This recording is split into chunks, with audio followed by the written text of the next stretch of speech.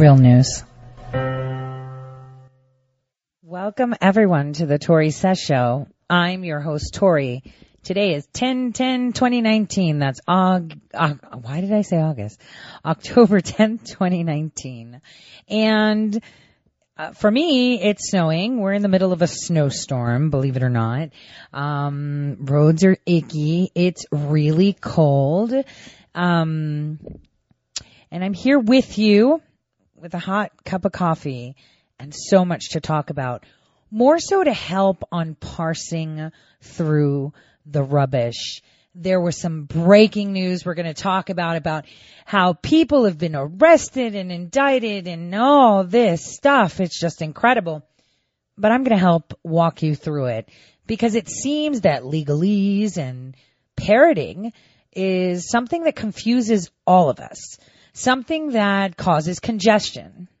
You know, today I actually had to go at two friends of mine that are reporters from one is super mainstream media, the other one's not. And I said, well, why are you circulating this poll?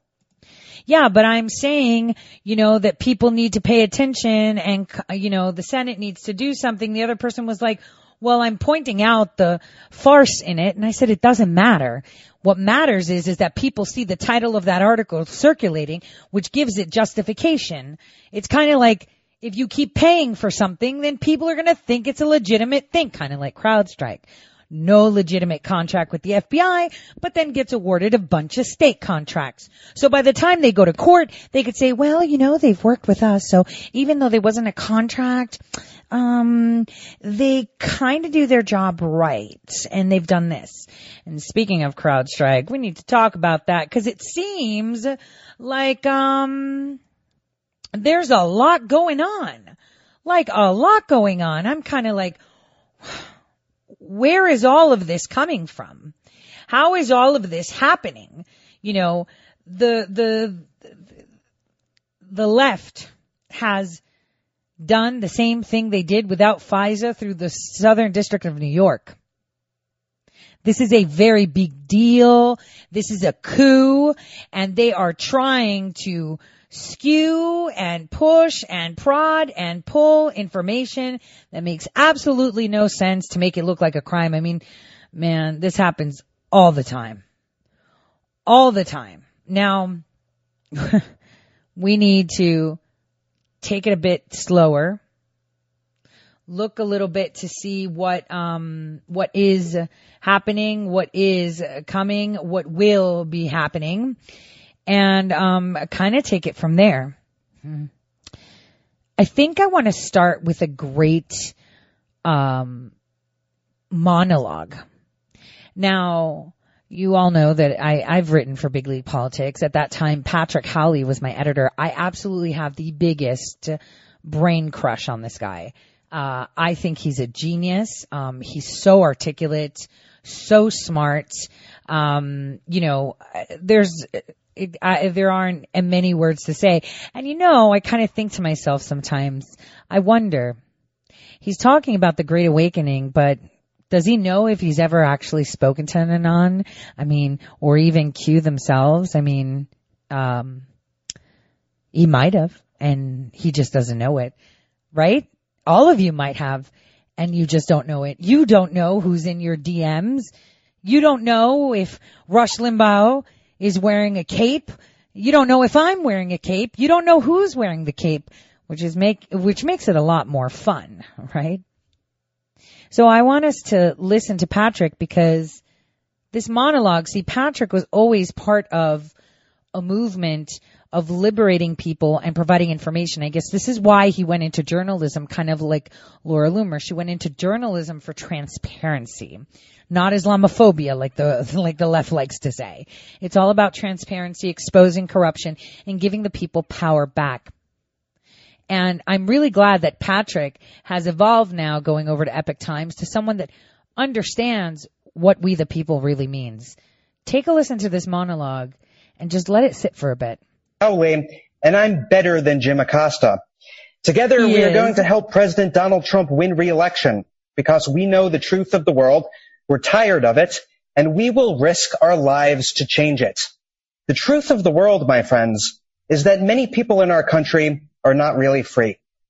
Victims of human trafficking get pumped over our southern border every day, their mouths gagged, their limbs bound, kind of like how all those kids in the 70s, like Johnny Gosch, just disappeared and became faces on the milk carton. But I'm not just talking about sex slaves, I'm talking about all of us. Every moment of our waking life is manipulated. Every facet of our reality is distorted. Every chance for real human connection is automated. And odds are the guy on the other line doesn't speak English. So let's talk for a moment about how the globalist elites, the one percenters, the central planners in Europe, keep us from being truly free. As children, we board a mandatory yellow bus sent by the government. The bus takes us to a public school to be held for questioning. By law, we have to go. We have no choice. The teachers are mostly dumber than the students. We learn nothing. It's all just progressive nonsense about how America is built on white supremacy and God is a bigot who hates your uncle's bachelor roommate. While our parents sit in their cubicles stressing about the mortgage, we get raised by celebrities instead.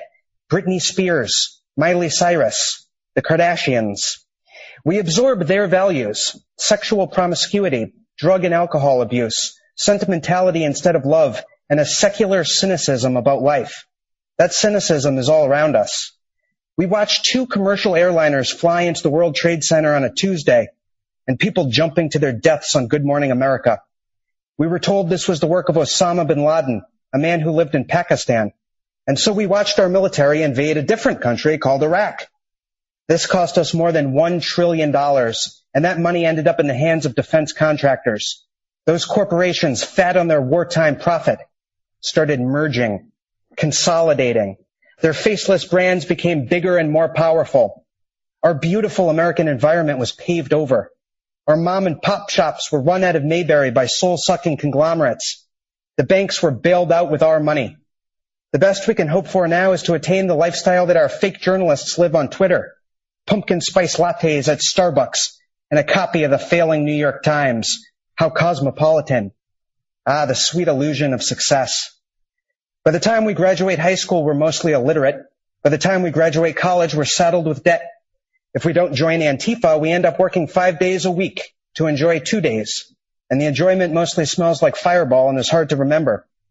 On Sundays, we watch our heroes on the football field and think maybe we too can make it. If we could just run fast enough, we can make millions and hear people chant our names. But we can't run fast enough. We can't really run at all because there's nowhere to run to. Our phone calls are monitored. Our movements are traced. Our faces are stored in deep state libraries. And if one of us steps out of line, we might just get a special visit, like our friends Andrew Breitbart and Seth Rich. To the deep state, killing is nothing. They kill unborn black babies through Planned Parenthood. And if racist Ralph Northam gets his way, they might start killing little kids too. They think there are too many of us worthless people anyway. They don't need us in their economic system and they don't want to give us any more food. They just wish something would come along to wipe us out. That is what we are being prepared for. Just look at those zombie movies about viruses that pop out of Africa and eat our flesh unless we stand in line to get our UN vaccines. Look at those movies about the violent purge. Movies that seem all too real when we see teenagers gunned down in their public school while the police officer who's supposed to protect them just stands outside. In response to these events, they try to steal our guns. God only knows what they'd use them for. Their hidden hand is everywhere because the system is bigger than all of them now. Jeff Bezos doesn't run Amazon. Amazon runs him. And all the way down the food chain, everyone in the system is forced to lie. Down to the newscasters who pretend the migrant invaders are poor victims, while our own people scramble to find water bottles in Flint, Michigan. Everything they say is fake. This is what we call the 2D narrative. The only way to move our people forward is to break the 2D narrative, to hand out the red pill, to snap people out of the matrix and greet them on the outside. Welcome to the real world. That, my friends, is our mission. In 2012, I interviewed a man named Donald Trump. He told me at the beginning of the call, Patrick, go quick. I'm very busy and I have much more important people than you to talk to. He ended up talking to me for half an hour. When he ran for president, I followed him around the country like a Fish concert. He's the only one who tells the truth. Together, our movement has exposed the media as liars. Our movement has woken up millions of people. That's why they call it the Great Awakening. Our ranks will only grow. Theirs will always shrink. Now with Trump as president, I see the full scope of his vision. President Trump is finding the bad guys. President Trump is hunting down the criminals. Together, we are invading Babylon and knocking the pyramid down. Their house of cards is fake as the TV show and just as easy to cancel with Me Too allegations. They might have an all-seeing eye, but they're using it to look through the peephole in the girls' locker room. The American people have had enough. In 2020, our man, President Donald Trump, is up for re-election, and our country needs him to win. That's where we come in. We are the digital soldiers General Flynn spoke of. We are the last line of defense against tyranny. Together, we will break down the 2D narrative once and for all, and President Donald Trump will win the Electoral College once again. So let's get to work. Ladies and gentlemen. Okay, guys, so that was Patrick. I think he summed it up pretty well, and I'm very proud of his growth and understanding, what's at hand. I think a lot of reporters around the world are starting to understand. They're starting to see what is really going on. That's the thing that they are starting to see. Now, I just want to tell you, what's funny is that, the left and CNN are all about shutting us down, all about telling us to stop talking, all about censorship. But here's what happens when you get what you promote. Take a listen. The lady in second row. Thank you. Hi, Christina McFarlane, CNN. The NBA has always been a league that prides itself on its player and its coaches being able to speak out openly about political and societal affairs. I just wonder, after the events of this week and the fallout we've seen, whether you would both feel differently about speaking out in that way in future. Excuse me, we're taking basketball questions only. It's a legitimate question. This is an event that's happened this week during the NBA. This particular question has not been answered. James. Okay, let me explain to you what happened. So this CNN reporter decides that she's going to ask NBA players about what's going on in Hong Kong. And, they can answer political questions, current events, etc. And she was literally cut off. Sorry, you can't ask that question. What do you mean you can't? Nope, sorry, you're not going to ask that question. That question is not allowed. And it's like, how does it feel, man? How does it feel to have your mouth taped? How does it feel to be like, but that's a legitimate question. Yeah, I don't care. I don't need to listen to you. Kind of like, it's a legitimate question. How are all these lefties so crazy about this Green New Deal and green energy, yet all their kids sit on oil and gas boards? Question, right? That's a good question. How is it that Hillary Clinton made off with millions in Enron, Green New Deal? Epstein, who's got interests in commodities, who's got that now? These are questions, but you're not allowed to ask them. Or asking Schiff, how was that dinner with Daniel Jones? Did you guys collude? Did you talk? Who's the one that talked to you, and when did you sit down? And how did the person draft it? Nope, you can't ask that question. You're just gonna listen. See, I'm okay with communism if that's your cup of tea. China likes communism. The Chinese that live there like it. They could leave if they don't like it, right? They can leave. Probably not be able to come back, but they can leave. It's communism, right? Communism. You accept it. Me traveling there, I know it's communism. I'm okay with it. What do I have to do? Follow their rules while I'm in the country. So you follow the rules. Obviously, that's the way it works. You go to Germany, you gotta shut up. You got an 11-year-old that was raped by someone, you gotta shut up. Because it's okay as long as they were Muslim. And if you go to Germany with your 11-year-old child and they get raped by a Muslim, according to German law, you have no leg to stand on and you can't complain. So again, if you go voluntarily to this country, or if you're in that country, you have the choice to leave. And if you go there, make sure you know their rules, their laws, their regulations. Speaking of regulations and laws, pretty sure MAGA Soda is going to be talking about Sharia. We're going to have conversations about Sharia. I mean, Frey is a clown. He reminds me of the way Justin Trudeau poses, with foreign leaders, like when he was trying to Bangladesh. I'm so sorry. I can't get that. Ugh. It was so weird and awkward when he was Bhangra dancing, in Pakistan, like, yo, watch me, or in India, trying to do the Bollywood. I mean, it's disgusting. Or answering questions like, it was really wrong to do blackface. And then the kids were like, did you do your hands and your fingers? Yes, I did, and it was really wrong. Why was it really wrong? If I wanted to dress up like Aretha Franklin, obviously I can't go with the color of skin I have now. So it's racist if I actually call it. I'm just saying, let's call it like it is. If I want to go as Bob Marley, I'm going to go as a white Bob Marley. Come on, man. It's like white chicks. They became from black to white. Not racist at all, but the other way around it. Come on. Seriously. It's not even racist. They've made it racist. I mean, it makes absolutely no sense. No sense whatsoever. I mean, if you want to dress up like, the crown prince of Saudi Arabia, and you're a ginger, you're going to put on a wig, aren't you? Of course. And aren't you going to put a little bit of spray tan to kind of pretend you're an Arab? Yes, but that's not racist. But if you want to dress up like a black person, it is. I mean, this is ridiculous, you guys. They're making things racist that aren't really racist. It's all in the eye of the beholder. And if you see racism, that's because you're racist. And let's be honest. And, the left isn't supposedly racist, but they're causing that division.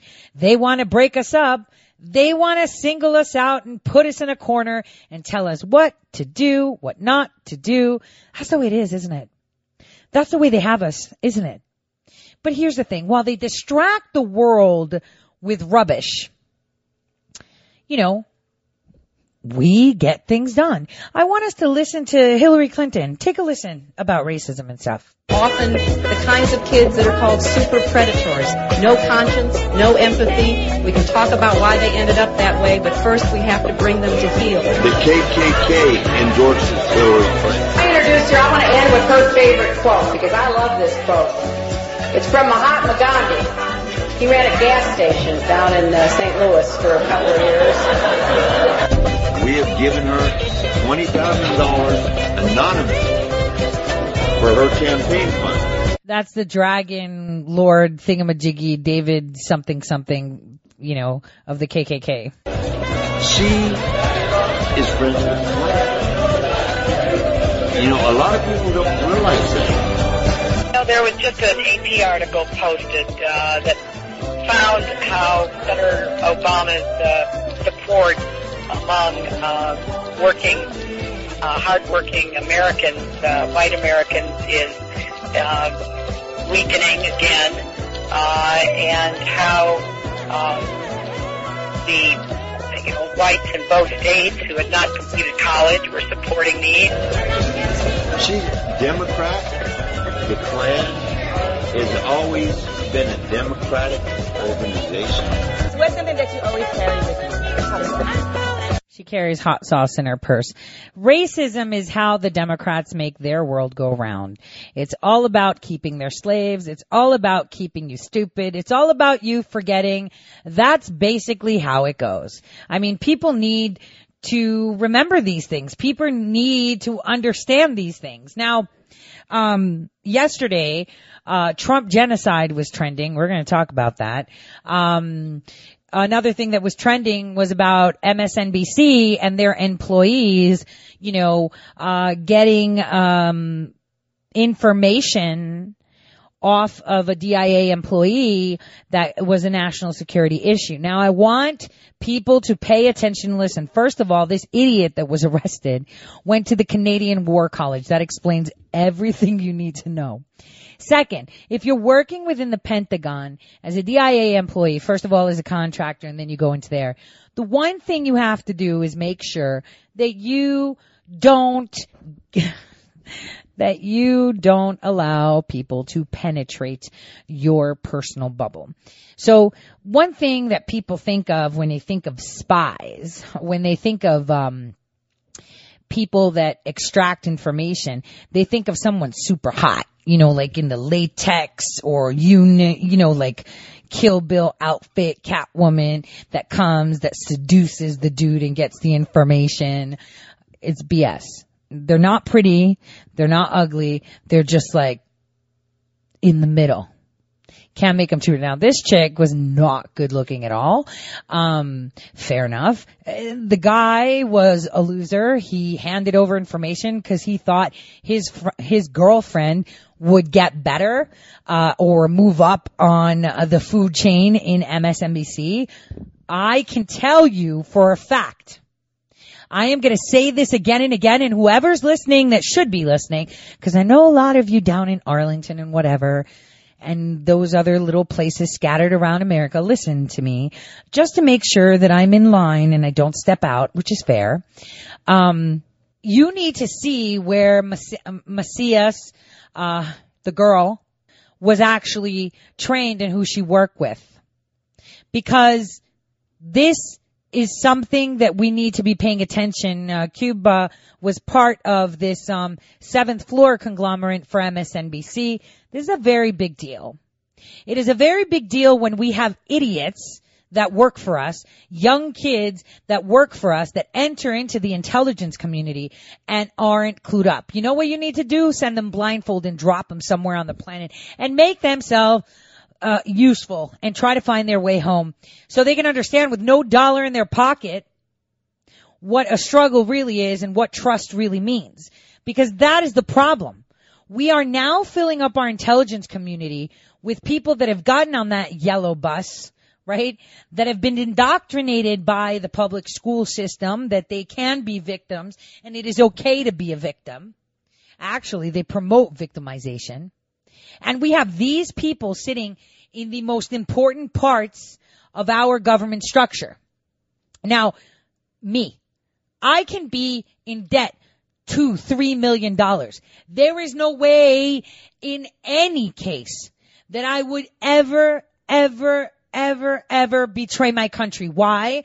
Because I understand what it means to be free. I understand what it means to work hard for it. I understand how the system works. What works in a government? And you would say, well, yeah, you're 40 now, but you don't get hired at 40. Well, maybe we need to change that. Maybe we need to get real square people. Maybe we need to fill it up like that because we can't take these young people. We can't take them unseasoned, unsalted, and not ready for the world. It's like a cast iron pan. If you don't season it, your meat's going to taste like crap. And this is exactly what we have. Idiots like Reality Winner. Idiots like this feckless dude that was just handing out information about North Korea. This is why we have a problem. Here's what the intelligence community should do, and I promote it. Fill it up with people that are 40 and over. Fill it up with people that have either worked with you or not worked with you. Pick someone. I can pick a bunch of people that I'm following that I would be like, yo, that person would be A-okay to go. Pick someone. It doesn't matter if they've had a misdemeanor or a felony. Where do they stand? How strong are their convictions? You already know artificial intelligence and all these algorithms where they follow people already know. So why don't you just pluck them and recruit them? I mean, that's what they used to do, right? They used to recruit you. I was recruited. People used to recruit. We don't recruit anymore. We just let them come to us. That's not how it should be.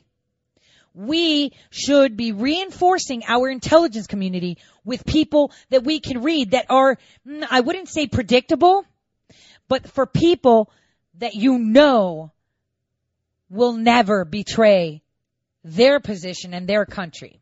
And they may flap a bit. Like Alex Jones, I would totally trust. He wouldn't say anything, though I would totally say straight away, like if I was on the floor with Alex Jones and we were working on something, I'm just saying, he would probably be the first one to sit at the water cooler and bitch because he doesn't like something and he always wants to find a new angle. There's always that one guy. That would be Alex, but I would trust him. That he would do the digging, and he would be that person that takes it to that level. I'm just saying. I'm not saying that our intelligence community should be all filled with Alex Jones. We need a lot of diverse people, a lot of people that have different walks of life, different ideas, different perspectives, but have one thing in common, and that is love of what this country stands for that cannot be shifted. I could have $3 million in debt, and I can have a country come to me and say, I'll give you all of this, and you could be sipping Mai Tais in Hawaii, and guess what I will say? Yeah, I'd prefer my debt, thanks. I'll see you all in just a bit so we can kind of delve into Southern District of New York.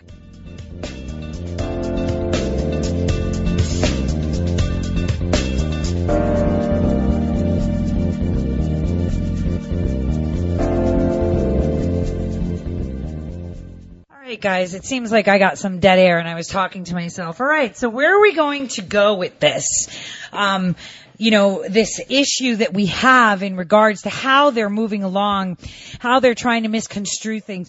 Because what we need to look at is these two businessmen. I'm going to play this quick clip. This is coming from Fox. Wait a minute. Didn't I say last year, Disney, Fox, mergers, Murdoch, Rupert Murdoch, Epstein, be careful? Because you can't trust? We'll take a listen. New details coming in involving court action on the Ukraine controversy. Two foreign-born men. You will see them on the right-hand side of your screen. The two men on the screen, on screen right, helped Rudy Giuliani investigate Joe Biden. They are now under arrest. They are facing criminal charges of violating campaign finance rules. We are just learning all this. Catherine Herridge is live in Washington with the latest details. Catherine? Well, thank you, Sandra. In the last few minutes, this indictment was just unsealed. There are four men who are indicted on these campaign finance violations, including Lev Parnas and Igor Fruman, who helped Rudy Giuliani, his personal attorney, the president's personal attorney, to investigate corruption allegations against former Vice President Joe Biden and his son. This indictment alleges the men engaged in a scheme to conceal the source or exceed the limit on political contribution. Okay, I'm going to stop you just right there for a second in listening to this before they continue. Because here's the thing. It's coming out of the Southern District of New York. I already told you about CrowdStrike and their contract. Also, they're talking about what they're doing. You have to remember that corrupt, evil people are creatures of comfort. They're creatures of repetition, okay? And they like to do things that they know work. And they will always blame you for something that they do. So, for example, if your wife is a cheater, she's going to say that you're the cheater. If your wife is, someone that is, say you're sitting down and having a conversation with your guy friend or girlfriend, right? And you guys are talking and your guy friend's like, you're just this, you're a bully, you're this. And you're like, what did I say? I just asked if you want sugar. And they start going off. It's because that is what they do to you. So it's deflection, right? You get what I'm saying. So what they're saying, and I'm going to parse this down because they make it sound so incredible. And we're talking about a total of a whopping, $10,000, but they're alleging that all these donations, that these two businessmen in Florida that have companies, that have money, supposedly didn't donate themselves. They were donating on behalf of somebody else. And so this $10,000 donation that one of them made, it wasn't theirs. It was Russian money. And it's like, okay, how do you know that? Did you mark the bill? Did the bank, when it wired, have like a Russian flag on it? Did it come out of a Russian bank account? Are you saying that, this money you just know is Russian? I mean, how do you know this? This is what they're saying. This is what they're saying. And I'm going to tell you this. What about the money that they raised in Mexico? The DNC raised money in Mexico. Who's investigating the money they raised in Mexico? The $10 million that they raised in Mexico, which so happens they get a $10 million line of credit from Amalgamated Bank. Who is looking into that? They're yapping, but no one's looking on their end. So here's the deal. We've got people asleep at the wheel. I really wish at sometimes that I was a U.S. attorney. Damn, would I be busy right now. I would be out there investigating I would be issuing colonoscopy subpoenas everywhere. Not fake subpoenas like what, the House Democrats are doing, because those aren't subpoenas. Those are, hey, we want you to comply. And those are demand letters. It's like me. I demand you do this. Yeah, I demand you can put that where the sun don't shine, because that has no legal standing. There is no impeachment. This has to go through the judiciary. This is BS. Unless you start it, I don't have to do it. Here we have the Southern District of New York just as the AG of New York promised, giving a colonoscopy to every single person. So we've got these two businessmen who make money, who like money, right? They're rich, they're smart, they're busy, and they're like, yo, let's cash in on this marijuana business. We can open up dispensaries and make money. Let's get investors. Let's do this. So apparently, listen to this. They work with people that have a Russian background, so who cares? What if they were Colombian? What if they were English? What if they were French? No big deal. But because they're Russian, it's a big deal. So now there's Russian racism. Let's just get this straight. So they're all sitting there discussing. They're like, all right, I'm in $1 million. Let's get these dispensaries in Nevada and other, places going. Let's file for licenses. Let's do this, right? That's how you do business. You sit, you have a couple drinks, you have a meal, and you squash it, right? And you put everything out and you're done. So apparently, Foreign National, which is a foreign investor, which happens all the time, because we could start talking about Adam Schiff investing $15 million on Zeppelins, that don't exist, and suddenly buying houses. Where's this $15 million going to in the Ukraine, Schiff? But anyway, this guy's a foreign national, of course. This is business, so nobody cares, right? And they start exchanging money. So here's the kicker, okay? This is where it's funny. They sent these people, they went to a campaign rally for some political candidate in Nevada, unidentified. And then they also attended a different Nevada state politician thing, event, and they sent their Russian money man, so their investor, Chinese investors, British investors, Australian investors. So this guy happens to be Russian, a selfie, right? A selfie like, yo, we're talking to these people in Nevada State. We might actually get the license. What's up? We'll make some buku dollars opening up a dispensary. Damn. If I had their money, I would be cashing in on that too. And you know what? I'd have a munchie cart right in the middle too. Anyway, so here it is. They're taking a selfie, and then they're like, after the event, that the American donated $10,000 to one of the candidates and says it was actually Russian money. And it's like, wait, hold on a second. What?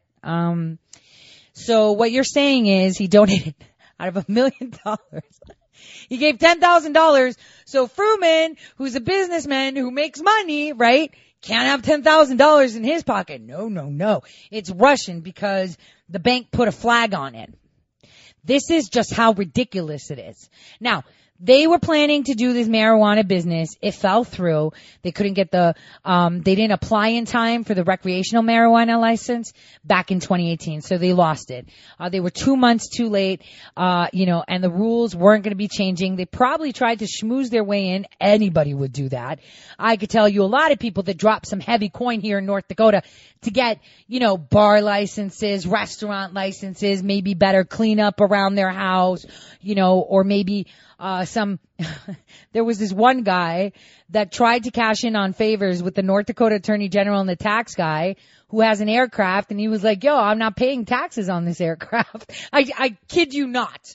I kid you not, guys. So I find out about this, and I'm like, wait a minute, who is this dude that doesn't have to pay taxes on his aircraft, but everybody else has? So I email the tax commissioner, I email the North Dakota aeronautics thing, I email the Attorney General. I'm like, yo, what's up? So what's so special about this guy not paying taxes on an aircraft vehicle? I can tell you something. They already started shredding things. And the guy just in the end paid for his taxes. Because, see, this happens every day. Nobody looks. Right? This is $10,000 to a campaign.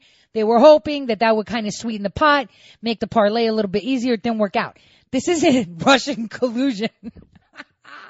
This is just how far the stretch is. This is how desperate they are to find something. So anyway, they're saying that these two businessmen, Parnas and Fruman, are charged with falsification of records and false statements to the FEC because they're all conspiring. Check this out. Because Parnas and Fruman have a very small history of political involvement, but suddenly emerged in a circle of Trump donors after Parnas gave $50,000 to support Trump's election. Stop. There was a lot of people that, guys, I never donated to a campaign ever. until Trump came along. Like, how many people did that? So this means, because you didn't invest in other clowns and all these corrupt idiots, that you just came out of nowhere, and this is quid pro quo. This is Russia collusion. This is giving $50,000 to Trump's election in 2016. You're corrupt because you decided to invest in him. Are you kidding? Who wrote this? I want that U.S. attorney hung and strung by his toes. This is a perversion of justice. Anybody listening to, guys, listen to what Fox says. This woman, I don't remember her name. She has the short hair and definitely needs upper lip fillers. She's a smoker for sure. She has smoker lines, and as a smoker, I pay very good attention to it. But I've been well endowed with genetics, being Greek and stuff. But this woman is evil. Just listen to how she says it. The indictment states, quote, the defendants made additional contributions to federal candidates, joint fundraising committees, and independent expenditure committees that either, one, were intentionally funneled through and made in the name of a limited liability corporation to conceal that Parnas and Fruman were the true source of the contributions and skirt the federal reporting limits, or two, were reported in Parnas's name but were funded by Fruman, which allowed Fruman to exceed limits. Separately, law enforcement sources are telling Fox News that they expect So they're saying, let's do this. Let's pretend me and my friend Mike are donating. And so this year I donate, say the maximum is $1,000. I give $1,000, right? And I can't donate anymore. And Mike only donated like $2. And I'm like, yo, Mike, here's $998. Donate it for me. So that's what they're claiming he did. That's going to be really hard to prove because they were business partners. Okay. So that's such a stretch, super stretch, like beyond stretch, right? This is just how ridiculous it is. Take a listen to what else she says. Parnas and Fruman, were arrested at Dulles Airport on Wednesday night, and they expect them at their first court appearance, in Virginia. I just want to go to my notes here because I've just gotten off the phone with Rudy Giuliani, who has confirmed to me that he represents the two men in a separate matter, but he did tell me that he found the timing of the unsealing of this indictment, quote, extremely suspect, and that there are other pertinent facts that he will soon be able to reveal how he believes this event is connected to his ongoing investigations in Ukraine. He said he hopes to reveal that very shortly, Sandra. Yes, exactly. That is so true. And Rudy Giuliani is their lawyer and other things. But listen to this. So according to the indictment, the prosecutors say that Parnas and Fruman began scheming in March 2018 to advance their personal financial interests and political interests with at least one Ukrainian government official with whom they were working. To advance that scheme, they made $325,000 contribution to an independent expenditure committee and a donation of $15,000 to a second committee, according to the indictment. Now, what committee did they give it to? Who did they give it to? Where they have political interest with the Ukraine. So are we talking, how is this connected? This makes no sense. So now they're saying Parnas so this is totally random. Okay. So this is, so far it's funneling money into the Trump campaign. Now they're talking about Ukrainians, and it's like, okay, what's going on here? So now they jump back on the indictment. Parnas made his first large political contribution in 2016, where he gave $50,000 to Trump victory. Okay, so he came out of nowhere, right? And he just donated this, right? And so it's suspect because someone decided, yo, we finally got a man that's running to fix this country. It's suspect if people are donating money. It says that the Trump victory is a joint fundraising committee for the RNC and the Trump campaign and GOP state parties, according to finance, blah, blah, blah. Now, Parnas told the Washington Post that he decided to get involved politically because he was passionate supporter of Trump's candidacy after growing up in New York and selling Trump condos in the city when Trump's late father, Fred Trump, was still running the Trump org. So this guy is like me. He knew Trump before president. He liked Trump before he was president. He knows what he stands for. He understands like me, I didn't sell condos. I didn't work with the Trump administration. I just happened to cross paths with this man and share a few minutes on the fly from a very young age. And when you interact with someone, personally, like face to face in different situations, under different stressors, in a different environment, at a different age, you see this person for who they are. That's how you recognize what type of person they are. So I'm more power to him, and I'm there with him. That's why I would get politically active. But apparently, donating to President Trump's campaign is now questionable. Are you getting this? This is where I'm getting at with this. That they are questioning, why are you donating to Trump's campaign? Well, mind your business. Why are you donating to Hillary? She's a murderer. She's an extortionist. She's stolen money. She sold uranium. She probably eats kids. She probably rapes them too. She smells like cabbage. She doesn't care. She stole the White House china. She loves war. Why are you voting for? I just answer the question. You've never donated before. Why? Because I like Trump. Period.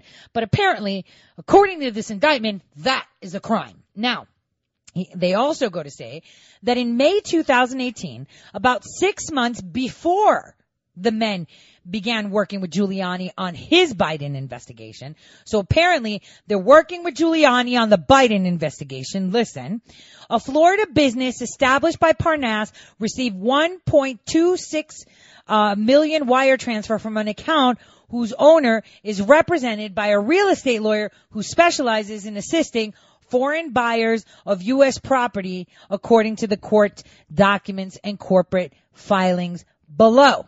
Now, so they have a business, and they've been in real estate, and apparently they got a wire transfer from a real estate lawyer because some dude from another country purchased the house. Stop everything. That $1 million cash pad thing that you see on HGTV, where that really cocky, not good looking, loudmouth guy is selling houses in California and Hollywood Hills, whatever. He gets wire transfers like this all the time from real estate lawyers. So these two real estate guys that have their own business decided to start selling houses. And so they sell a house, right, to buy a U.S. property for $1.26 million. That's how much they got.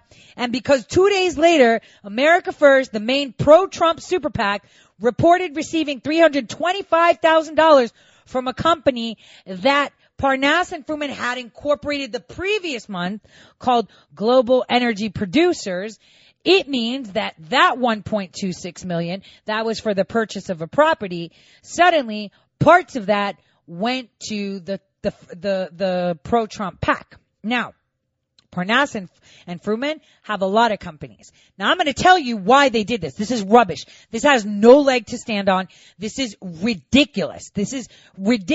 Like, this is really a stretch and desperate. Okay? They're desperate. Now, Parnas himself told the Miami Herald last week that the money for the super PAC was from proceeds, listen to this, from the sale of a Miami area condominium. Kelly Sadler, the spokesperson for the super PAC, said, this is ongoing. I'm not going to talk about it. They made money. They decided with that money that they made from selling a house that they're going to donate to their dude, right? To their dude that they love, that they've been working with the Trump organization forever. So they're like super Trumpers, right? So they made money and they dropped it, and suddenly it's Russian. It's not. It was a purchase of a house. But here's what is happening, and you need to pay attention carefully. It is about the timing. Because right now, under seal, they were trying to get anything. They wiretapped again because it's a foreign purchaser. Even though it was straight above the board, they have nothing to worry about, right? And Giuliani is their attorney in other matters, so he obviously knows what these guys are up to, okay? And they're not stupid. They're not going to burn their friend. So this is what happened. They issued this. I can guarantee you that this stuff went from 0 to 100 within the last 3 weeks.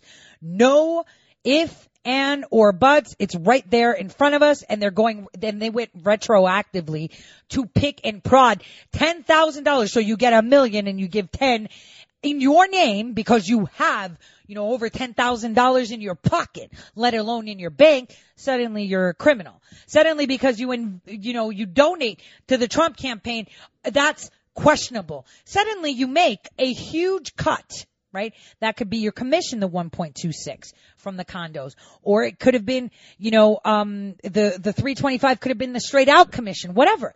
Because if I get paid, for example, on my bid when I put out for a project that I'm doing, if I get paid $2,000, because that's how much work I put. But they take my first attempt at 3,000. That means I got an extra 1,000. And I'm like, you know what? Maybe I should give 500 to President Trump. Maybe he'll invite me for dinner and fly me to wherever he is, right? Those emails that we get. I'm always thinking about it. I'm like, when I have a little bit of extra cushion, I'm just going to drop it and make it like a little bit sizable so I can gain attention and hopefully they'll invite me for dinner, and fly me out there because obviously I'll be making the donation. I hope they pay for the flights. So this is what this guy did. He made money. He had a bit of extra money, did a sale, gave money, and now it's criminal to donate to a PAC of President Trump. Here's the deal. These guys also meddle in commodities. And if people don't know this, they should learn this, that foreigners like Saudi Arabians, Ukrainians, Russians, oligarchs in general, they like property. They like strong investments. So they like to buy stuff. So here's the deal. It's probably they have clients that are Ukrainian and they're hoping, remember how I told you that Durham, he's looking into the investigation of how it started, but if you find another crime, you gotta follow that lead and it goes to the next level and the next level. Remember I talked about this months ago. Here's the same thing. During this criminal investigation, right, they're able to go another level. They get to subpoena because now they have to subpoena, give me your friend. And then that friend might be connected with that friend and that friend might be connected with someone else. So, then they can just start working back to cover their tracks in the Ukraine. This is all about finding out what the U.S. government has on them. What the U.S. government has on Schiff, what the U.S. government has on Mitt, what the U.S. government has on Joe Biden, what the U.S. government has on all of them. This is why it came up now. Because if you listen to the allegations, you'd be like, oh my God, this is so rubbish. And apparently because Parnas and Fruman had helped set up a Skype call for Giuliani in late 2018 because I told you the Biden investigation happened before he announced he was a candidate. So it's not trying to get dirt on your candidate if they're not a candidate, right? Fair enough, correct? Anyway, so they set up the call with Viktor Shokin, who was Ukraine's prosecutor general from 2015 to 2016. The guy that Biden wanted to get fired. And the reason Parnas and Fruman know is because of the real estate transactions they did and having interacted with him when they did real estate transactions. So when you're in global real estate, you make friends, you collect business cards. Viktor Shokin was obviously put together with him through them because they knew each other. That's their lawyer. And they're like, oh, you know what? Maybe I could put you as kind of like me. For example, I went to my daughter's parent teacher conference. She's like, for FACS, which is teaching kids how to cook, and stuff. I was like, so you guys cooking? Yeah, we're going to do apples and stuff. But I haven't gotten any apples done. I was like, you know what? I know this professor at this university that has a lot of apple growers. I'll text her and find out. I could do that for you. Is that quid pro quo? Is my kid going to get a better grade because I donate delicious golden apples, to, the school for them to learn how to cook? No. But, if it was the other way around and it was Trump, probably if I donated apples to Trump, it would probably be quid pro quo. This is just how insane this is, you guys. This is just how far-fetched and desperate they are. They are trying to find out what we have. They are trying to find out what goods we have on them, what we know about them, how we're going to get at them, and they are terrified. That should tell you everything you need to know. This criminal indictment is BS. It's a far-fetched stretch for people that have deep pockets, for having money. Because if you read it, it's got 3 different things. It looks like an article I wrote. Because when I write, it's atrocious. I have to go through it 20 million times. I have to have an editor go through it once. And then when I go in there, I have to do it again because I write like I talk. Yes, I dictate. Somebody emailed me yesterday. Yeah, you dictate. I do dictate. But I try to put it in a flow format. But I also like to drop Easter eggs. See, sometimes spotlighting too much is a problem. So sometimes dropping some information in something else, kind of like I was talking about Amalgamated Bank, but I also told you how they're funding this civil unrest protests, the one where they're training with Antifa and they're dangerous. I told you about it. Now everybody's talking about it. They need to catch up with the real news because this news has been out. It's out there, but nobody reports it because it's all fake news. We're all starting to understand just how these people work. This indictment tells you everything you need to know of just how far they're willing to try to make a connection when there is no connection. It's like, saying, oh yeah, we're related. We're like 10th cousins. That's how far this connection is. And they will do it because they are desperate, because they know they're going down and they have people to answer. Who are they? Who are they that Pelosi, Schiff, and the rest of the clowns answer to? That is the important question. I'll see you guys just after this break.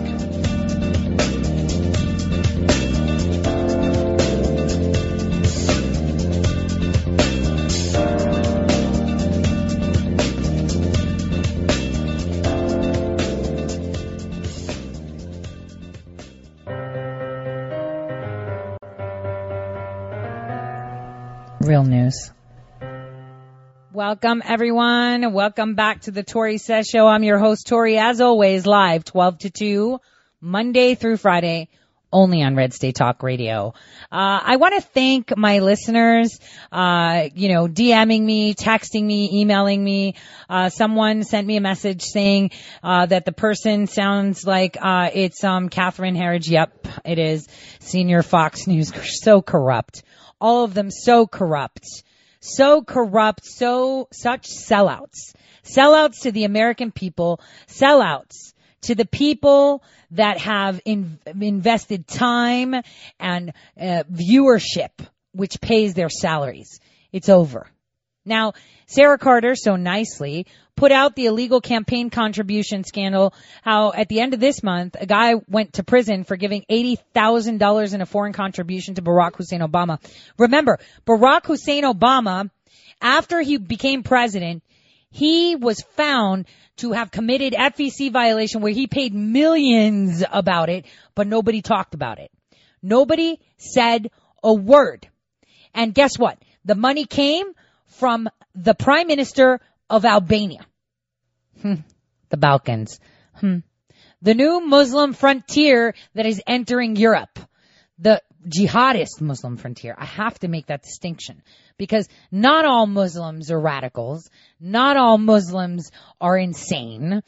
Okay? Let's make that clear. So the radical jihadis are there. And Barack Hussein Obama helped Turkey establish another Fido school there.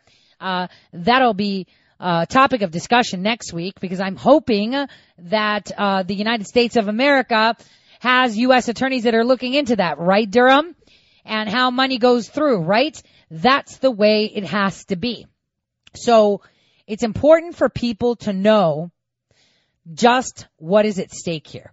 And we're going to talk about, I want to first talk about immigration. I want to talk about our southern border because today we had the acting ICE director talk about immigration, about our border, and I want you to listen to a few things because this is actually going to set it up perfectly for us to get into Syria. Because what we've seen with the weaponization of people happens all the time. I played a clip for you where news agencies overseas, when Pompeo was out in Greece, said Turkey has weaponized migrants before, where they unleashed the Kraken and dropped 30,000 people on your shores, because that helps collapse infrastructure. And I've been saying this wall is necessary because these caravans that the Democrats are funding are for that purpose only, to collapse our infrastructure. They don't care if they're criminals. See, because you're a criminal, I'm a criminal to them. To them, I'm not bowing down and kissing their feet. I'm a criminal. So they're like, let's just bring them all in and then we'll wipe them all out. We've got tons and tons and tons and tons of what did Barack Hussein Obama buy? Oh yeah, that's right. He bought a lot of coffins. Remember that? Huge, massive purchase of millions of coffins in 2015 and 2014. Pretty insane, isn't it? And the government purchased huge quantities of long shelf life food. What are they preparing? What were they preparing the Hillary administration for? Project Geld, we got so much. So let's take a listen to what he has to say. That other law enforcement agencies must meet in order to make an arrest. The reality is we live in an electronic age where information is increasingly digitized, and evidence used to support a finding of probable cause will likely stem from databases, to include those that contain biometric data and other similar data sources.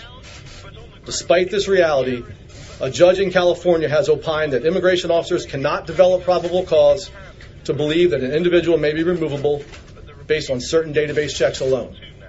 This conclusion is out of step with the realities of modern law enforcement, endangers the public, and construes probable cause in an unfairly restrictive way.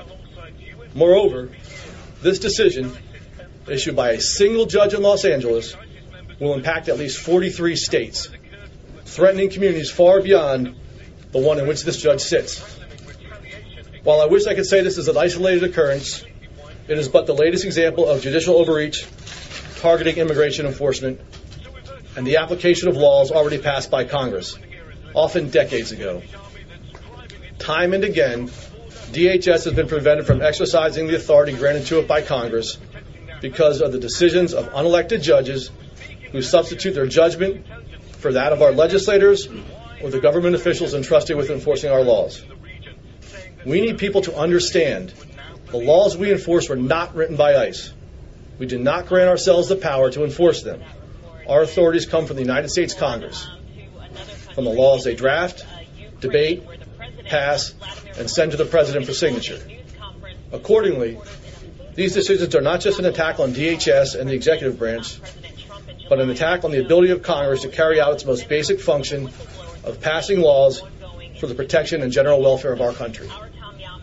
Our commitment is to strengthen national security and uphold public safety, which we accomplish by enforcing the law as it has been enacted with the utmost professionalism, despite challenges faced by no other law enforcement agency in this country.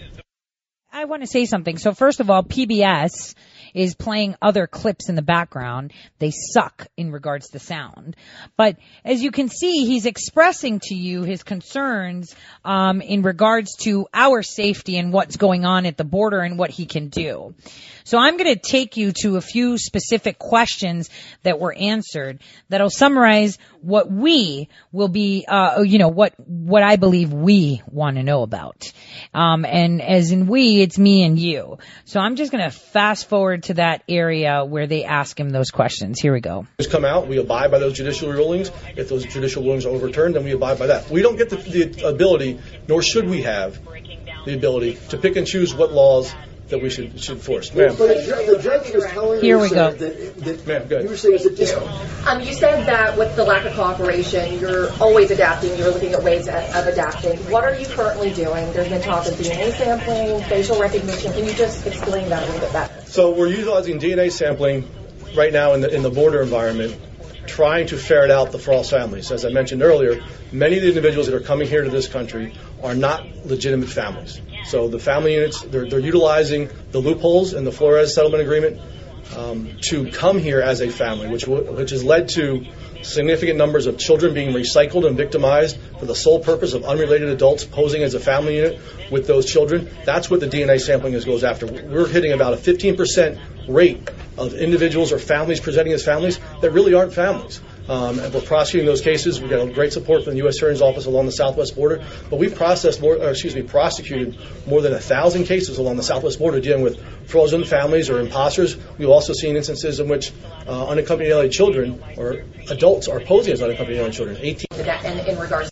Wait a minute.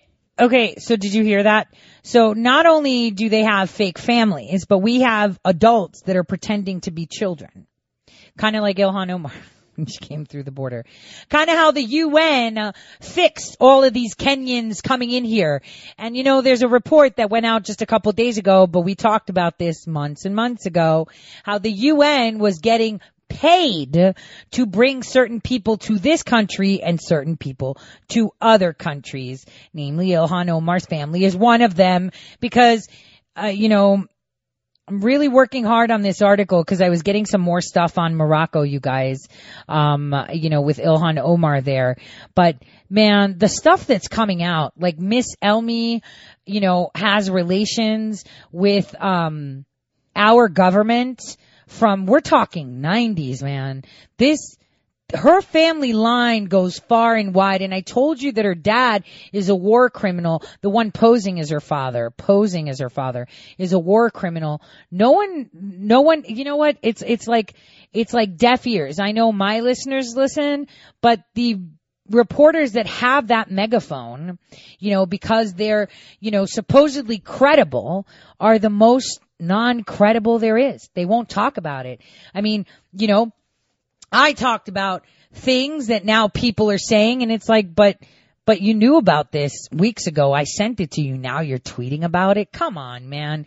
You're a loser. You only go with what the Democrats tell you to go, what the deep state tells you to go. And there is no news station you can trust, honestly. I mean, a lot of people are just like, OAN. The smartest thing that they do is put in people that align with your ideologies. And that's the problem with people. That you try to find someone that satisfies every single aspect of what you want to hear. So like, for example, Cernovich, I love him. Can't stand half of the stuff he says, but I love him. Why? Because I know that he's real to himself. He's not trying to please you. He's telling you his truth. He's telling you his perspective.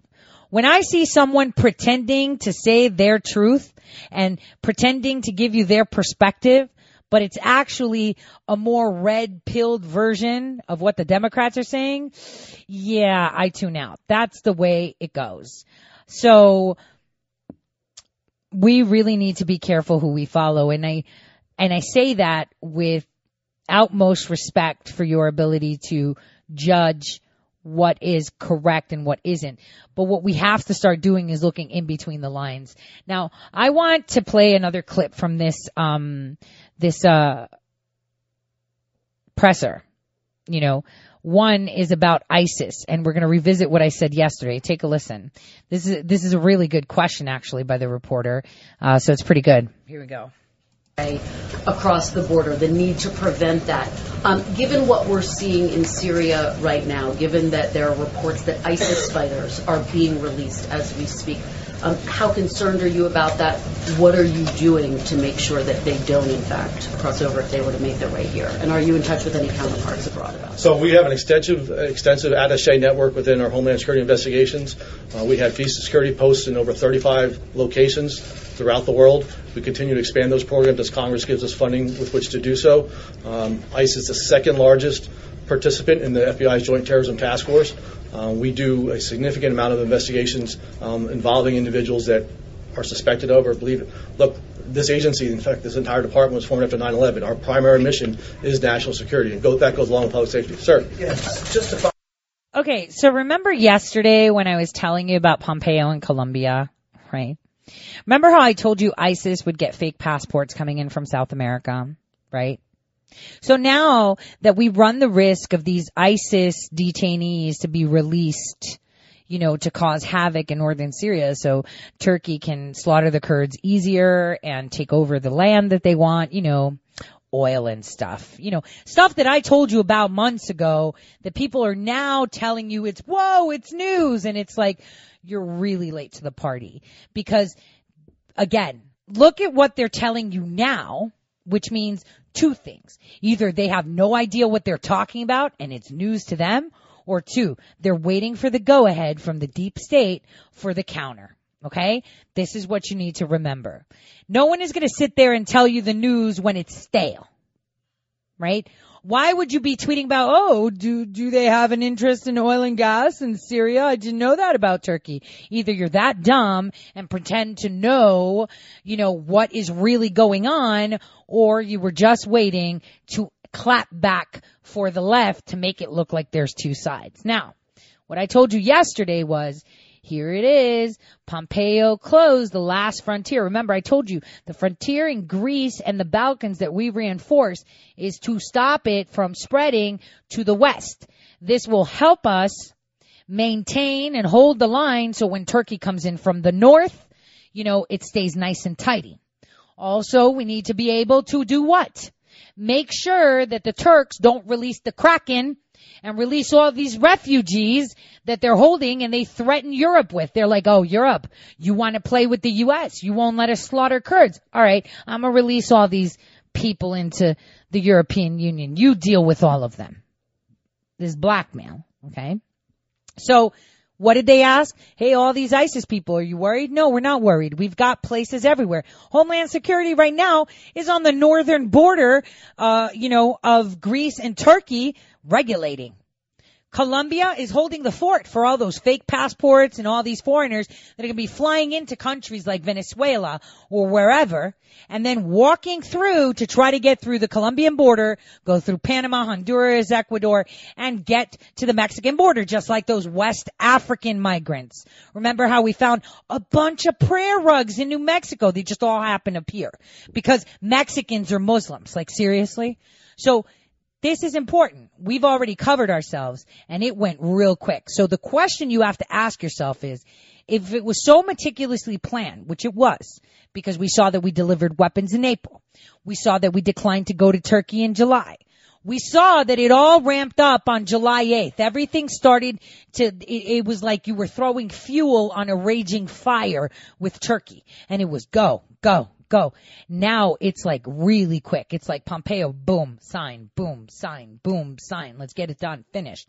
And now, all right, let's do this. Why are we ramping it up? Because the European Union has decided to create this synthetic homogeneous currency.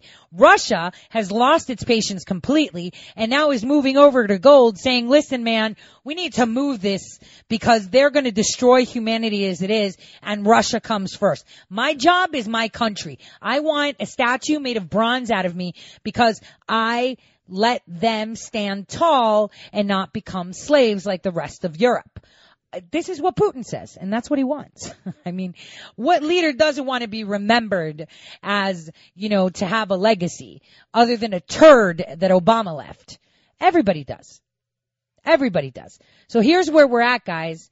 We've reinforced our borders. We've got the Department of Homeland Security everywhere right now. And it's not just those paid caravans, because that is exactly what this is an act of war. When I told you that the Democrats are funding these caravans, it's an act of war. They wanted to keep their honey train coming in, which is weapons, arms, child, human trafficking, drugs, which all cause harm to society. But the point of these caravans was to collapse our infrastructure, to set a fire on our border so the president focuses there and loses sight everywhere else. They underestimated him. They underestimated you. They underestimated me, because we've got eyes with great peripheral vision, don't we, guys? We can pay attention. This was an act of war, just like what Turkey does, which is what?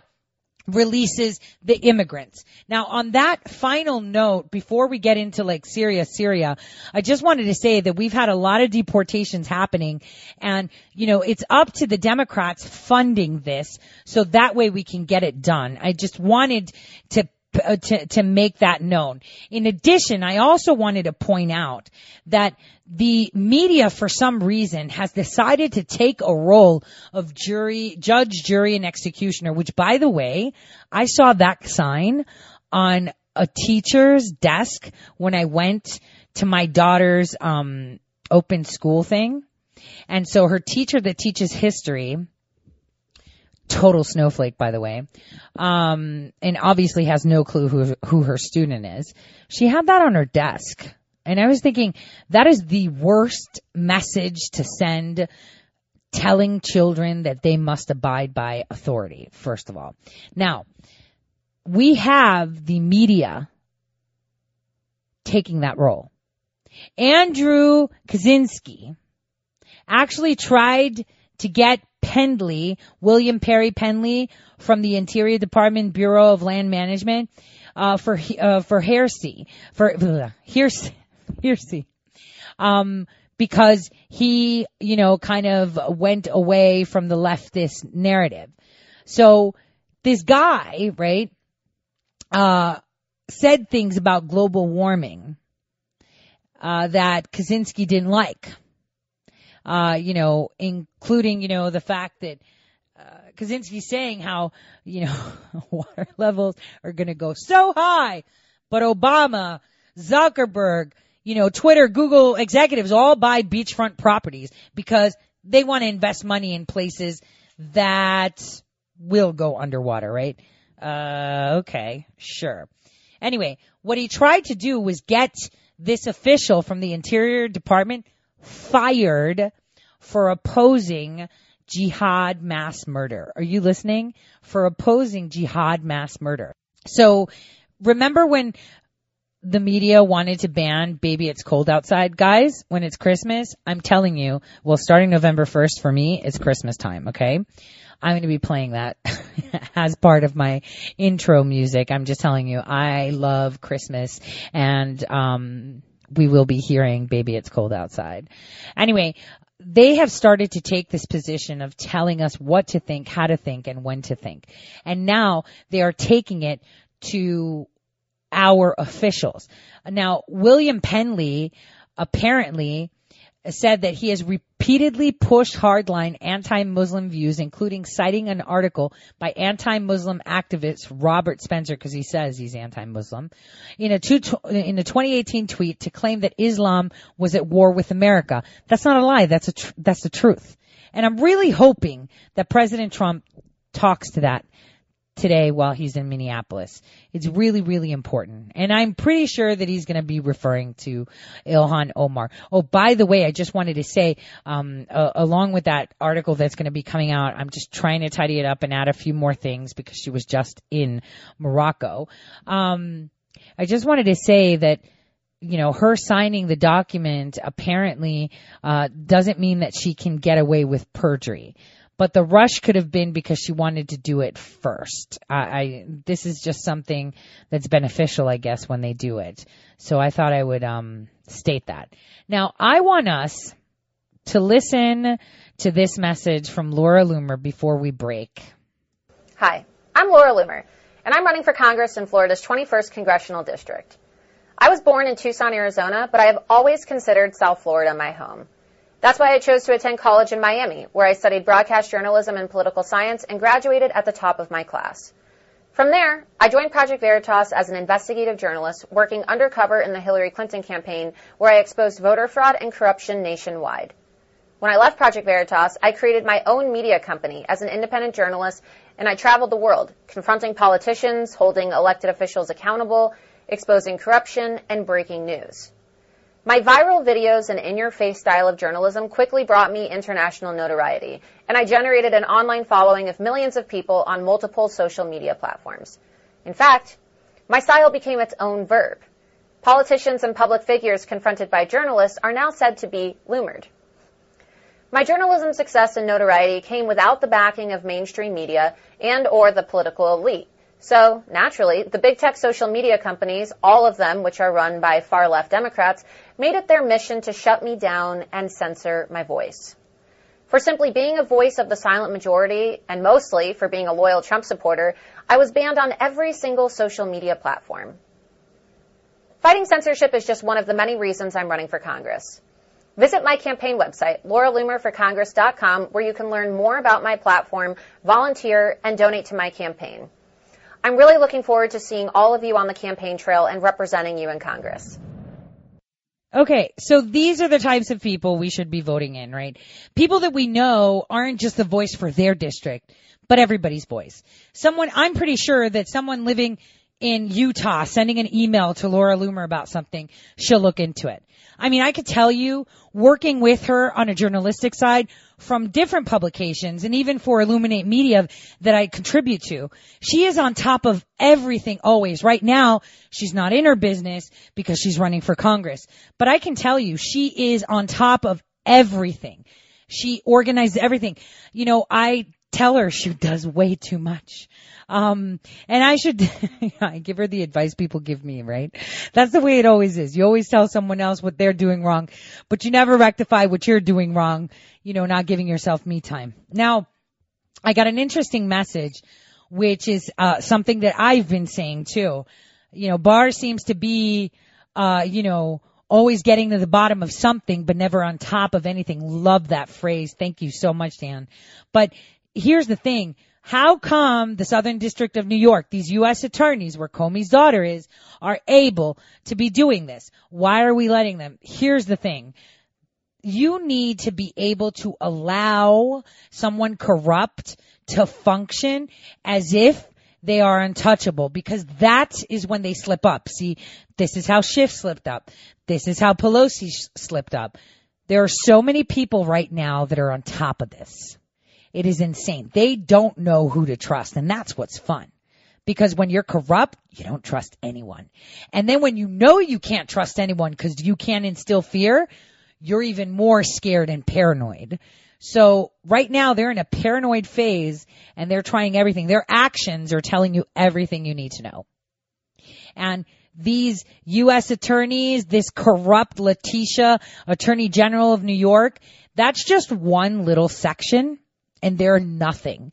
They're like the toy soldiers in this war that's being waged by them. Who's them? I don't know.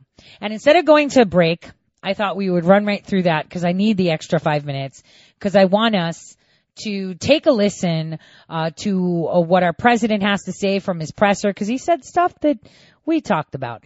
But also I wanted us to listen to what Giuliani has to say about the Salem witch trials that are here. Take a listen. Here with reaction, President Trump's attorney, former New York City Mayor Rudy Giuliani. Mr. Mayor, you know, I know the president has been saying, and you've been saying, you're not going to testify in front of any committee unless there's a vote of Congress on whether or not they should remove him. But doesn't it also have to include the fundamental fairness issues that Newt Gingrich gave the Democrats in 98? It's all in here, Sean. This is a great letter by Pat Cipollone. It lays out about 8 violations of the United States Constitution, about 6 violations of the president's civil rights, my civil rights, Attorney General Barr's civil rights. I never wanted in my life to appear at a Salem witch trial, which would actually be fairer than this. It's a process without any due process. And the fact is it's being enabled by a completely corrupt press corps. I don't know. Do you think we're going to hear on the press that a member of the parliament in Ukraine held a press conference today, and name was Andrei Derkach? You won't hear this on the news, ladies and gentlemen, because they censor it.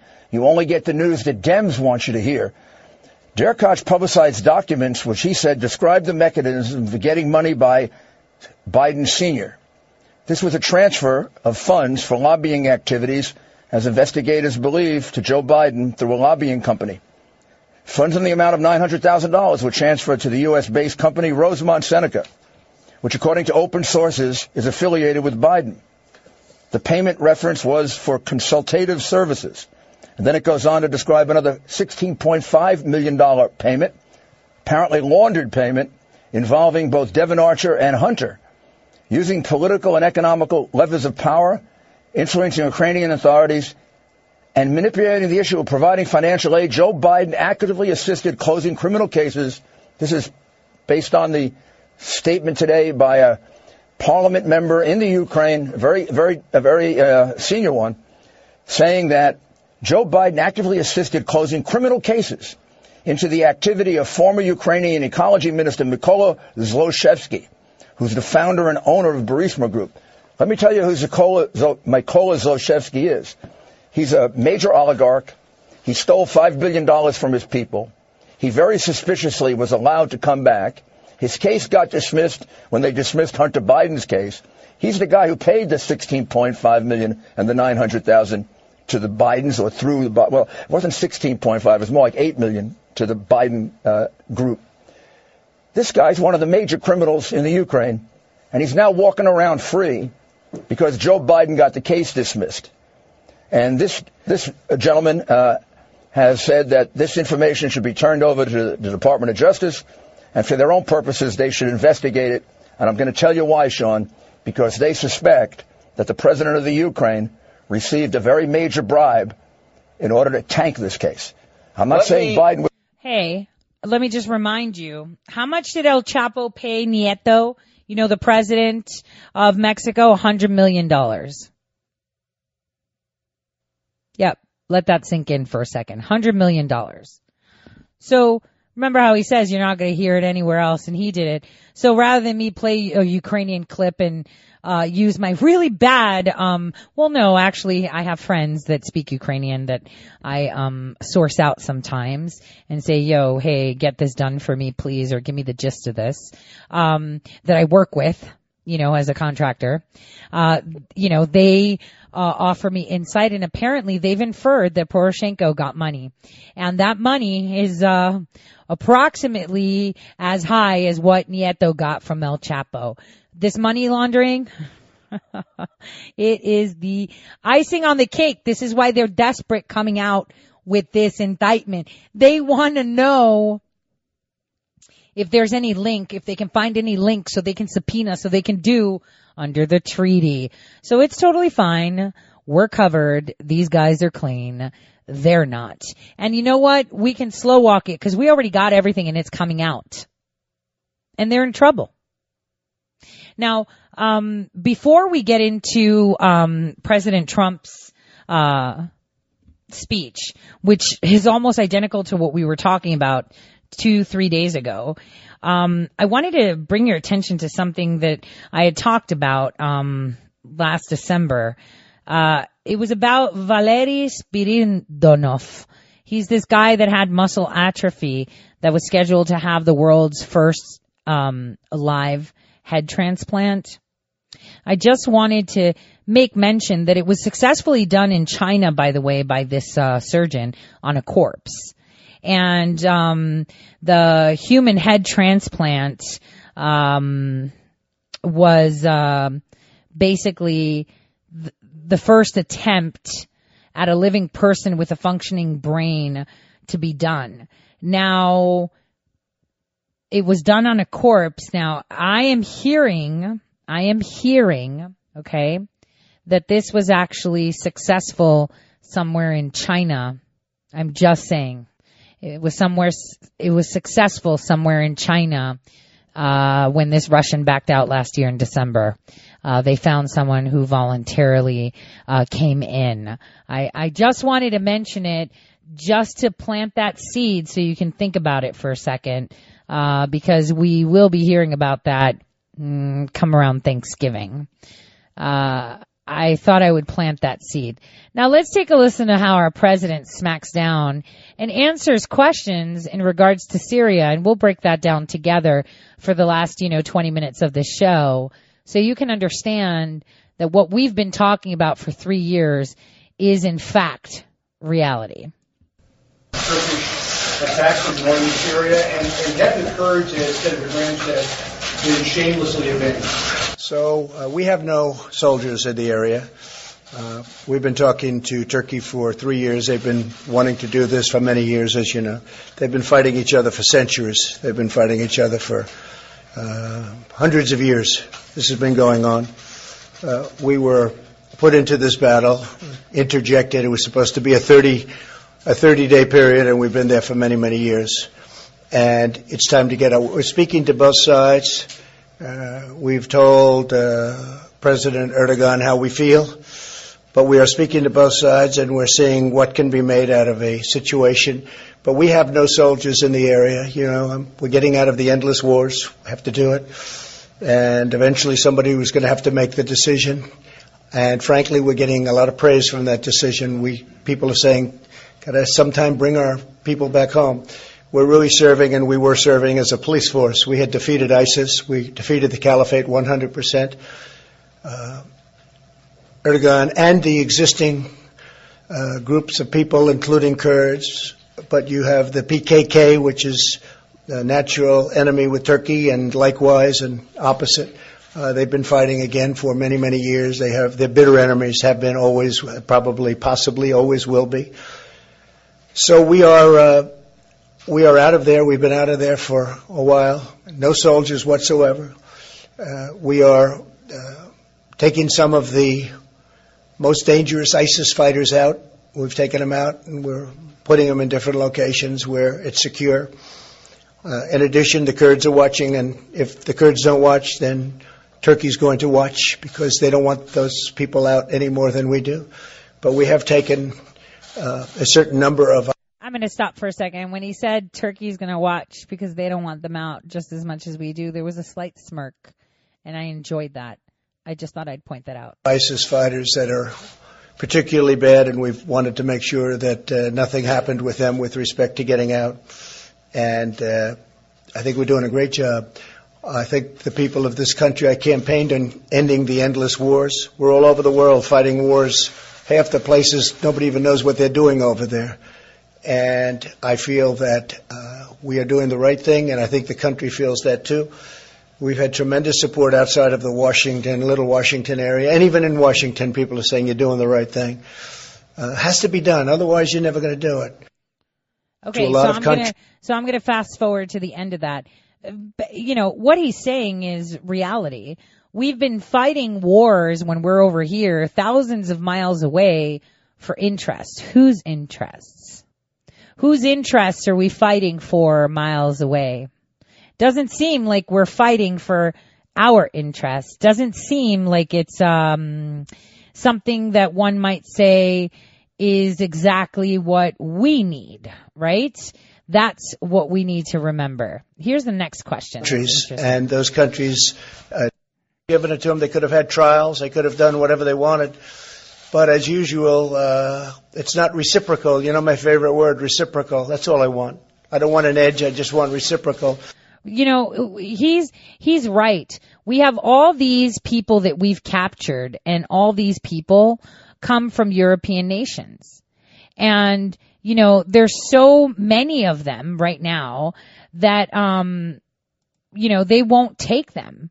They won't take them back. They wipe their hands, and it's like, well, hold on a second. So what? Are we going to be taking care of them? My taxpayers are going to be paying for the people that you allowed in your country to fly to Turkey, walk into Syria, and become terrorists. I'm supposed to be responsible for them? Like, how does that work? For hundreds of years. I mean, it's amazing when you look at history and you look at culture, but you look at the length of the time and the fighting for so long. So we imposed ourselves into it. And look, I've said it. I said it just yesterday. The single worst country, the United States, if you take a look at, you know, what we're doing with countries and the relationships we have with countries, but maybe putting it a different way.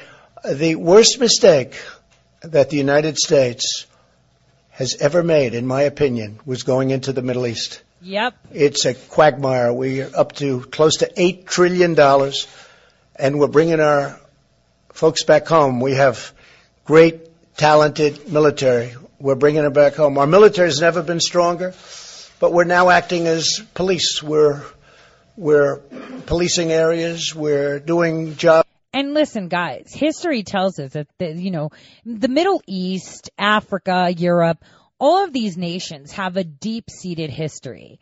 Lots of tribal hate, you know, lots of it. Lots of animosity because they have eons of history. We're a baby nation. Like, it's none of our business, man. If they want to kill each other, go ahead and do it and get on with it.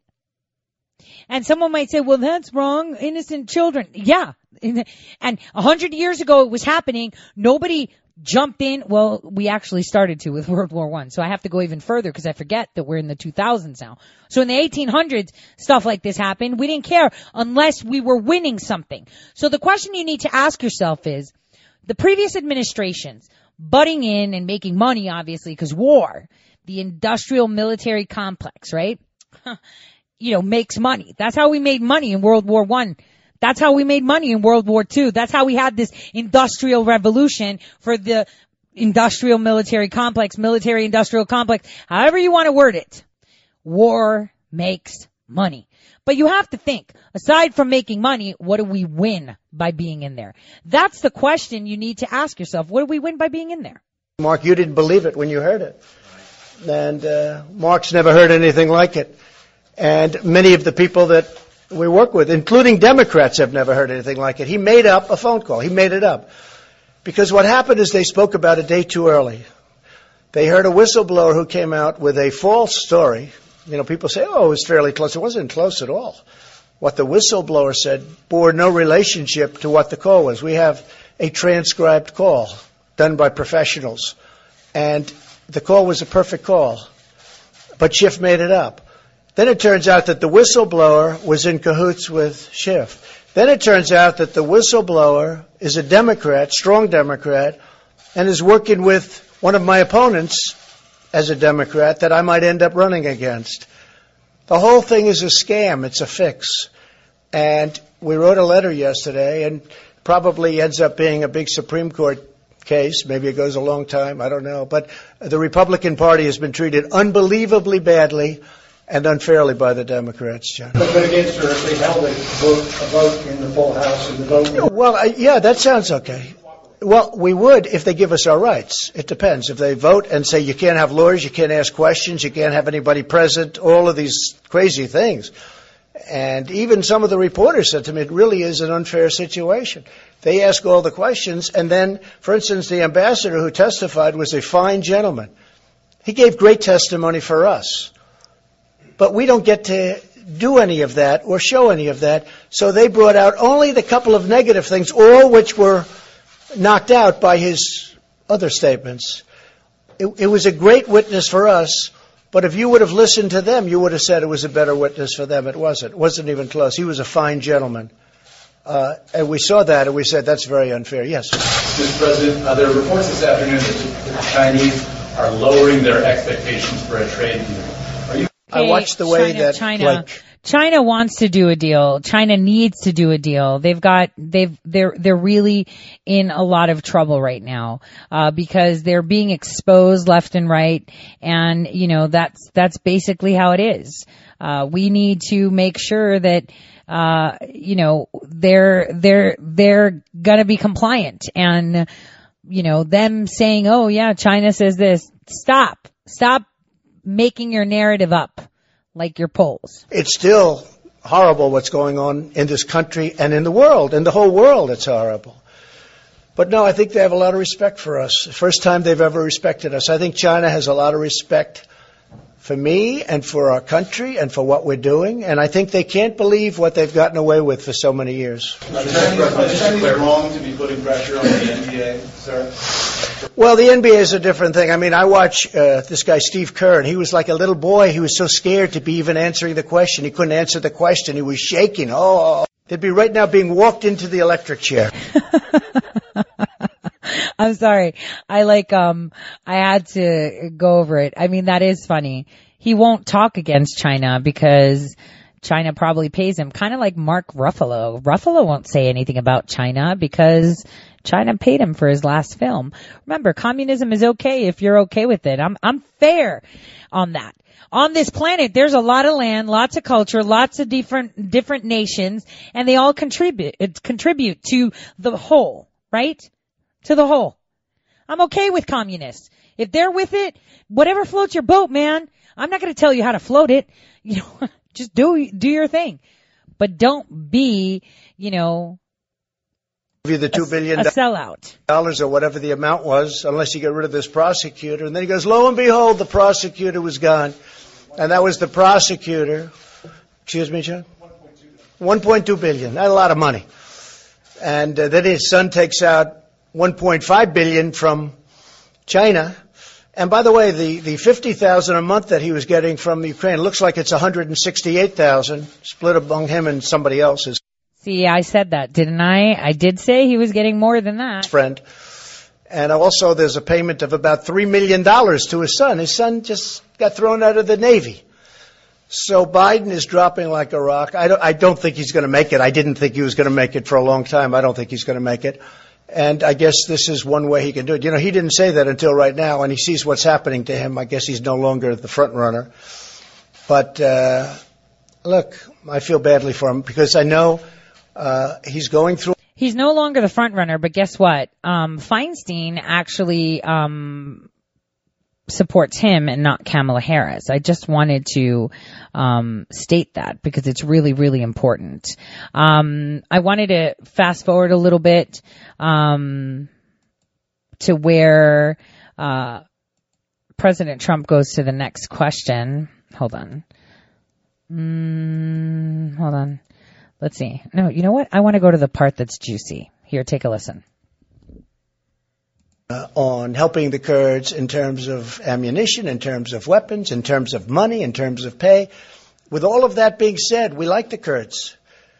Now, you have different factions in there. Again, you have PKK. That's a different faction.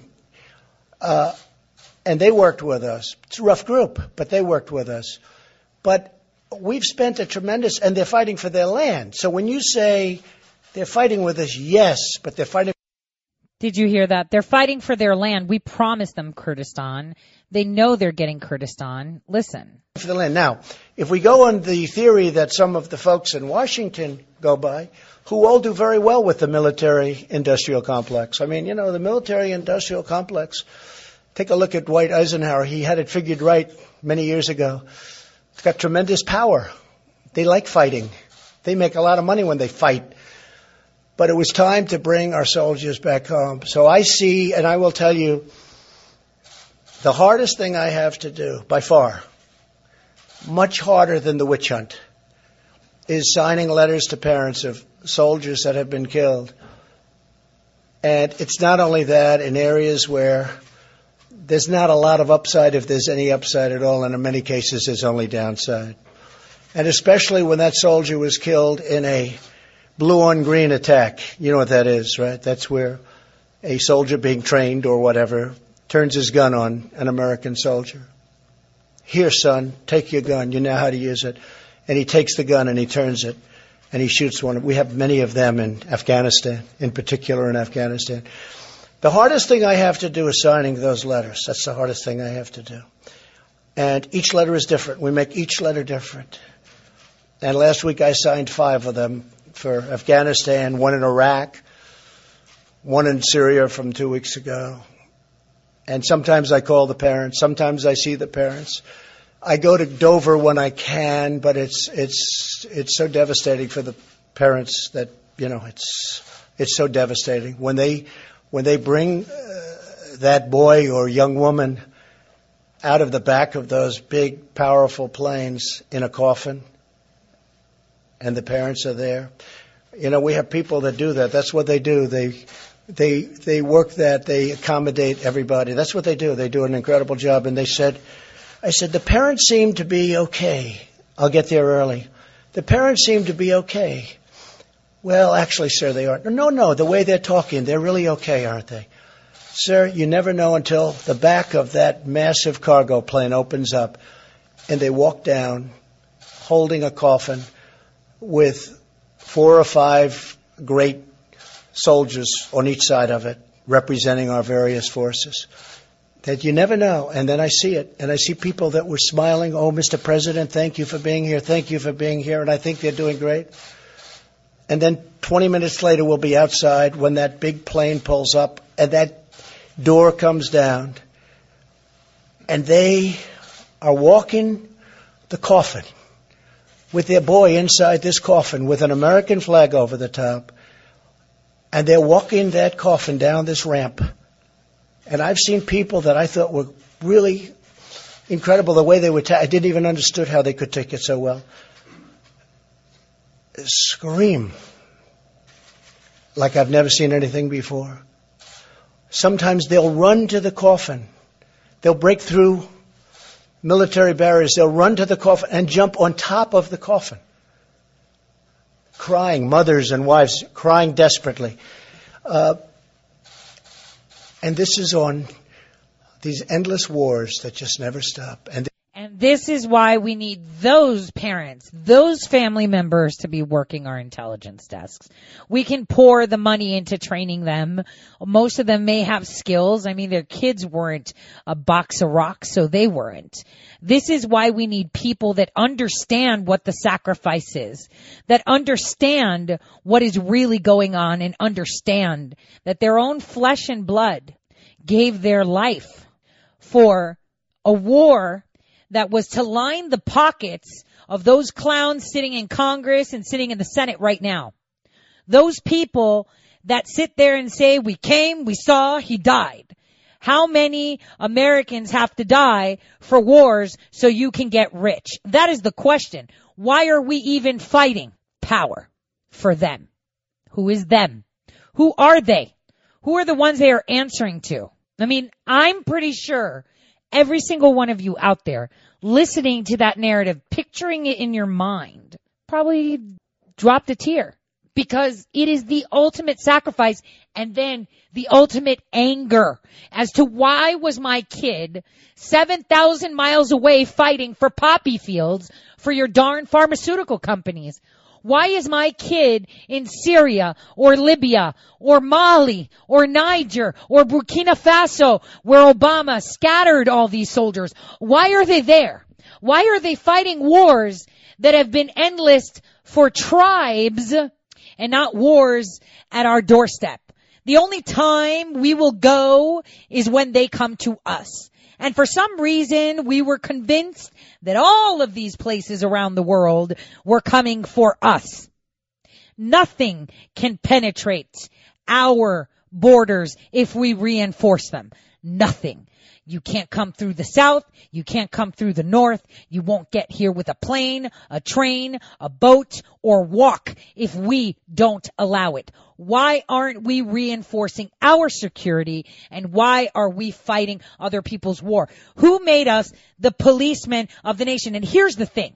Turkey will move and commit genocide once again, because that's what they've been doing for eons. This is history repeating itself. Open up a textbook. Go to Google, even though it's censored. Go and search how many nations Turkey was forced to forfeit after World War II. Go and see how many thousands of people, and you know we've used the Turks before. See, the Roman Empire did and it backfired. Use them to do what they wanted to do, which was purge the people that would not submit.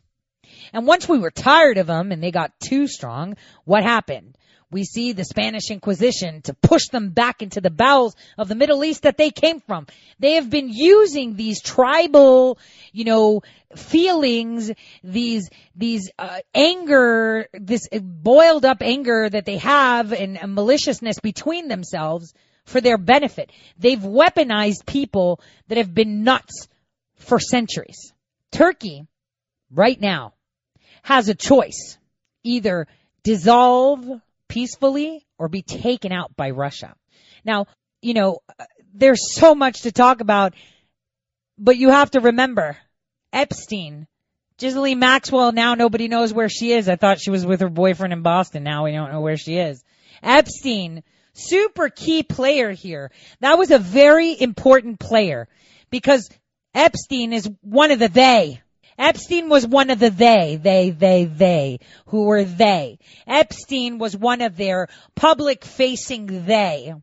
And we have a treasure trove. Can't wait to see the JFK files declassified now. Can we get that for Christmas, you think? I wonder. Tomorrow will be a very exciting day. Keep your eyes peeled and open and ears listening for the words that are stated in between. It is very important. And remember, what is happening now is history. And it is an exciting time because you see that good is winning. Don't let them convince you otherwise. Keep praying and have faith. And like a friend of mine told me this morning, pretend you're on a roller coaster and just let go. Throw your hands up in the air. It'll make it a lot more fun. I'll see you all tomorrow, same time, same place, 12 to 2, only on Red State Talk Radio. God bless.